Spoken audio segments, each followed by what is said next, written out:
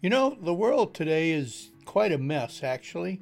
So many different things going on, so many different issues that people face, not only in this country, but around the globe.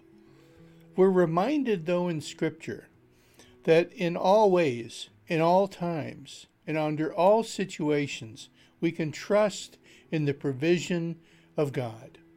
Now, it doesn't always mean that we're going to get what we want. It doesn't mean that God's going to listen to our answer to the problem and then provide it.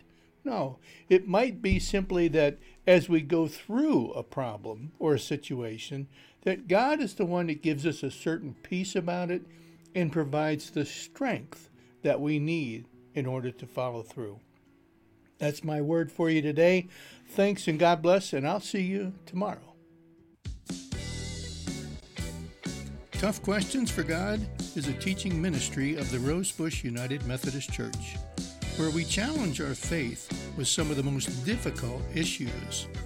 Tough Questions for God is available on Facebook Live, Sundays at 11:30 a.m., or go on our website at toughquestionsforgod.org and just follow the links on the homepage for YouTube or via podcast. Thanks for joining, and don't forget to like and share. God bless.